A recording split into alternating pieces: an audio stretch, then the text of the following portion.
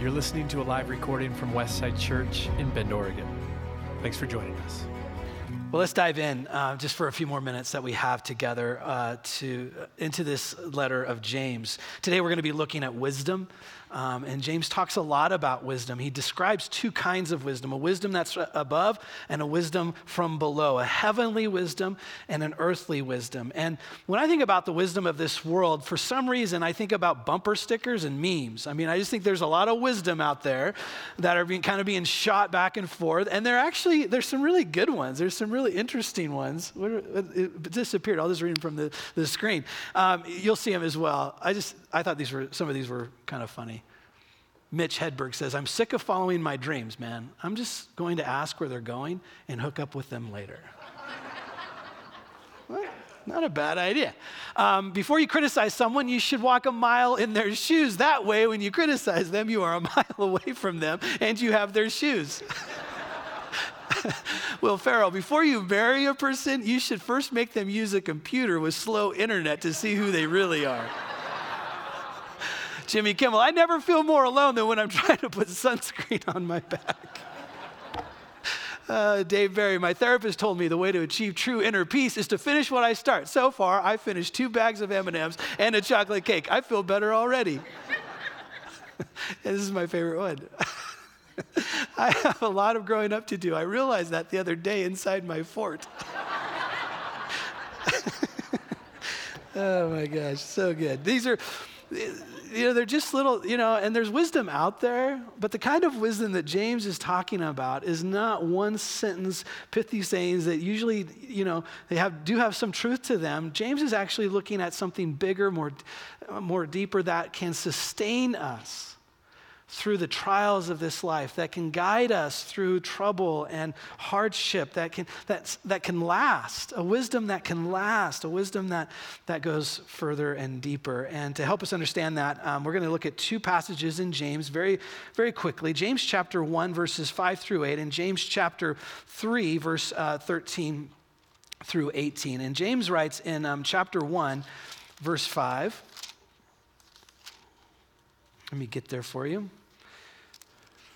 Usually I have a little note thing, but I was like, I'm just going to turn to it.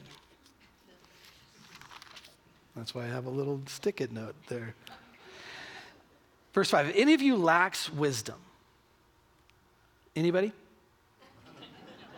Everybody should be raising their hand. It wasn't a trick question. It's not rhetorical. If any of you lacks wisdom, that's me, that's you, let him ask God, who gives generously to all without reproach, and it will be given him. But let him ask in faith, with no doubting, for the one who doubts is like a wave of the sea that is driven and tossed by the wind. For that person must not suppose that he will receive anything from the Lord. He is a double-minded man, unstable in all his ways. So James introduces this idea of wisdom, and this wisdom is his concept of wisdom was from a Jewish background. James was, as we've talked about, was the half-brother of Jesus. He was born and raised in kind of the Jewish Hebrew scriptures.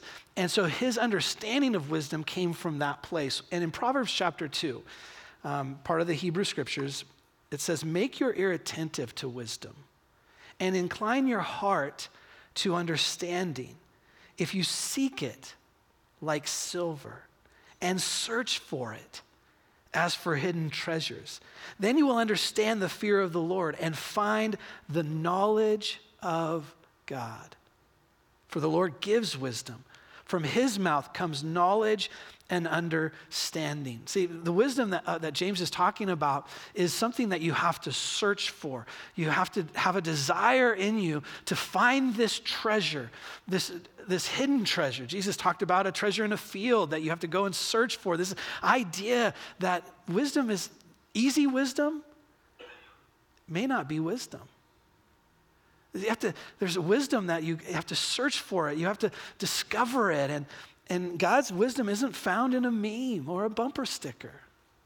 There might be traces of it, but it's by searching and seeking out the knowledge and understanding of God. That's the wisdom that James is talking about, the knowledge and understanding of God. It's knowing and understanding him and his ways, his will, his purpose. That's God's wisdom, is discovering who he is and what he's about. It's like, think of wisdom as a rudder for a ship. And the wisdom of God is like a rudder that will guide you through calm waters and rough waters. It will help you get through trials and struggles and temptations. It's God's wisdom will guide you. But worldly wisdom, the other kind of wisdom that James talks about, is like a boat without a rudder, which means you'll end up being tossed back and forth, see if this sounds familiar, with whatever is trending. Whoever is kind of in office, whatever somebody that you respect thinks, you end up being kind of going back and forth in this world. And suddenly you wake up one day and you go like, what is right and what is wrong? What is up and what is down? See, God's wisdom can be that stability that guides you when the world is going crazy, when everything is turned upside down, when things don't make sense. When you go through illness and struggle, it's just like this rudder that can guide you through, this wisdom, right? And you're not swayed by every wind of doctrine and good idea or blown about by life's hardships. That's why James tells us to keep on asking. If you lack wisdom, ask for it. It's not a one and done. The word in the Greek there is like keep on doing that. Keep on asking every single day, because we all struggle with the lack of wisdom. We all struggle because we're human, with this being tossed back and forth. And then James goes a little bit deeper in chapter 3 of his letter about wisdom. In chapter 3, verse 13, he asks, who is wise and understanding among you? That's a rhetorical question because he answers that question. By his good conduct, let him show his works in the meekness of wisdom. But if you have bitter jealousy and selfish ambition in your hearts, do not boast and be false to the truth. This is not the wisdom that comes down from above, but is earthly, unspiritual, demonic. For where jealousy and selfish ambition exist, there will be disorder and every vile practice. But the wisdom from above is first pure, then peaceable, gentle, open to reason, full of mercy and good fruits, impartial and sincere. And a harvest of righteousness is sown in peace by those who make peace. This is like, he's contrasting two types of wisdom, right? There's this wisdom that is so foreign to us as human beings, this wisdom that is gentle and humble and open to reason. This is so foreign to us. I want to give a shout out to Ben North. Ben North Little League made it to the World Series down in San Bernardino, and they were one score away from getting all the way to Williamsport for the World Series. And it was a bummer call. I don't know if you guys follow it. It's on ESPN and all this. It was a bummer call at the very end of the game. They should have gotten there. Ben North. Now, my kid played for Ben South, but I'm putting that to the side right now and supporting Ben. Do you know what I'm saying? But if you wonder what the difference is between the wisdom from above and the wisdom from below, think of Little League parents. It's just, there's some like, oh my gosh. And it's not just the dads. No. There's some Little League moms that I'll take 2 steps back, let you do what you're gonna do. My mom was one of those, actually. My mom almost got thrown out of a basketball game in high school. I was in high school playing basketball, and she almost got thrown out of a game. The ref actually stopped the game and told her, I hear another word from you, you're out. My mom. Some of you know Rosemary Mickle. She's the sweetest. Not when her kids are playing sports, man. The wisdom of God goes out the window. See, that's the reality for all of us, is that because we grow up in this skin, we grow up in this dirt, this earthly, unspiritual reality that it's on us. And we just think like the world. It's the way it is. There is no other way around that. So when you look at the list of godly wisdom and you go like, ooh, you know? Don't like beat yourself up about it. It's all of us.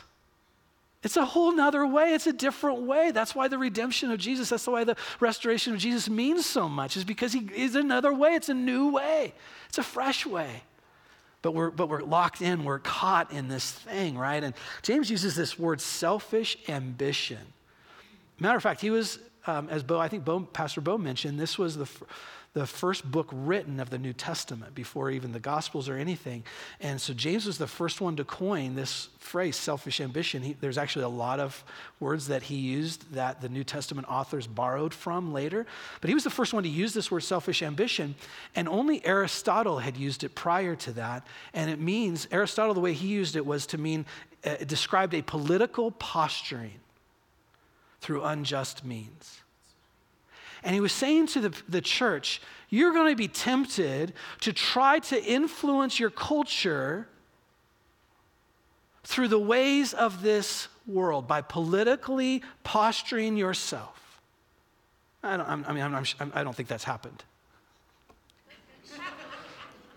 Right? It's this idea that we can find ourselves, even within the church, getting caught up in using the wisdom of this world to try to influence our culture. And James is so clear, there's another way. There's another kind of wisdom that he wants to break us out of this reality of posturing ourselves and trying to get our way and being jealous and envious of what other people have and prideful and boastful and selfish. And oh man, this sounds like it's my Monday. That sounds like my Monday. Where I lean this way. And James describes another type of wisdom. It's so beautiful that I think he saw demonstrated by his half-brother Jesus. So I think Bo mentioned as well, maybe Ben said it last week, James wasn't a believer while Jesus walked on the earth. So I mean, and we don't blame him, right? I mean, any of you have siblings? They come to you and say, I'm the son of God. You're like, you're crazy. Let me get you to the hospital, bro. And so he was like, Jesus. But he was front row seat to the way Jesus lived. And then when Jesus rose from the dead, the Bible says that Jesus visited James, his brother, personally, just like came to him. Said, here I am, James. Man, what a beautiful moment that must have been for brothers. And for James to realize that this guy was who he always said he was. And then James is writing his letter, and I'm sure he's recalling the way Jesus lived his life, the way Jesus postured himself, the way that he demonstrated the wisdom of God, because James is telling us that the wisdom of God is not knowing more things. It's about demonstrating more things. It's not about knowing certain doctrine. It's about living certain. It's about showing this is what it means to be a Christ follower. This is what it looks like. If you ever wonder if someone has the wisdom of God, you look at their character and see what's growing in them. No, they haven't arrived. None of us have. But there's a sense of like they're moving in this direction. And James describes this direction in such a beautiful way that Jesus embodied the wisdom of God in these ways. He says, but the wisdom from above is first. Now, as I read this, we're going to put the list up. As I read this, would you just look at that? Every time I read this, there's a couple of them at least that jump off the page. And just kind of, and I think the Holy Spirit says, you lack a little wisdom in this area. Pure, peaceable, gentle, open to reason, full of mercy, good fruits, impartial, sincere. Just ask, God, am I growing in these things? Am I becoming more like Jesus in these ways, in my relationships, in my parenting, in my workplace? Am I displaying these things, right? The wisdom from above shows itself by how we respond and live in this world. And by the way, don't assume that only Christians display this wisdom. Isn't that interesting? You'll see this. I've seen this in different people, and every time I see these characteristics kind of emerging in people's lives, I always think to myself, those people are not far from the kingdom of heaven because they're living this out. And by the way, don't suppose that every Christian displays this wisdom. That would be a mistake. We're growing. But I don't know about you, but I've been a Christian a long time, and I realized as I was studying for this that I've gotten to a place where I'm not the guy James is talking to. If any of you lacks wisdom, I'm not that guy. I know God. I know his ways. I figured him out. You should be laughing right now, mocking me. But I did. I've been in this a long time. I can't tell you how many messages I've heard, how many I've preached. And we can get to this place where we start to think this is for someone else. This is for the new Christian, or for the people that are kind of exploring Christianity. This is for all of us. Because we fall short. Every single one of us we keep falling short. So God help us. Because wisdom from above is seen in our conduct. And James makes it really clear that the primary difference between the wisdom of heaven and the wisdom of the world comes down to really one word: humility. You just go through that list and you begin to realize that someone that has selfish ambition and pride is not going to live these things out. They're just going to have a really hard time with these things. Open to reason? Not a chance. Gentle? No way. I got cut from my junior year. I got cut from the basketball team because my mom didn't yell enough in the games. And they pulled me in. It's between me and this other guy named Rick. Funny, I still remember Rick's name. He still lives in Central Oregon, so I won't give you Rick's last name. Yo, Rick, he knows who he is. And he got the position, and I got cut. They pulled me into the locker room. You know, it was that day, and it's not good when you get called in by the coach on that day. And they say, "Hey, Steve, we're gonna cut you. We're gonna let you go from the team." And then this is what they said. And the reason why it kind of came down to, we just knew you would take it better.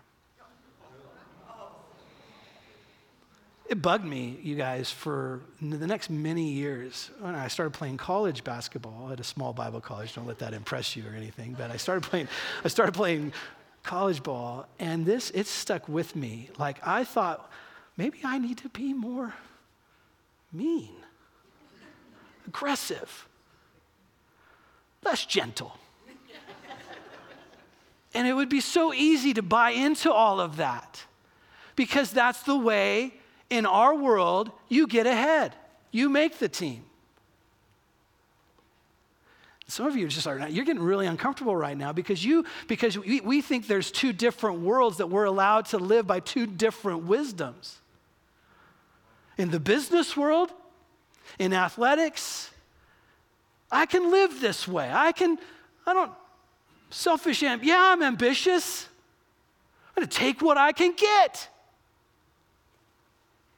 But when I come to church, man, I'll put that to the side. No problem, Pastor, no problem. I'll come in, right? And we're like, well, wait a second. See, this is why it's so hard for us. Because it's so contrary to the way of the world, what Jesus says to us.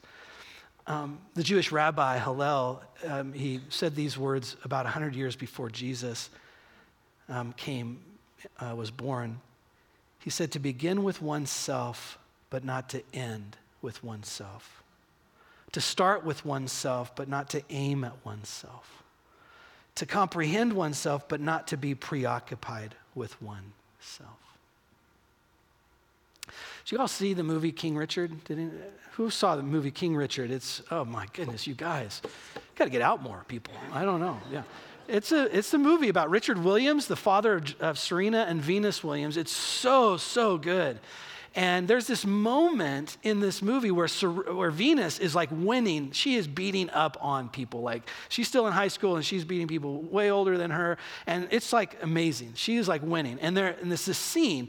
All her sisters and her are in the back seat. Richard and his wife are driving the van. And they're in this van and they're bragging it up in the back seat.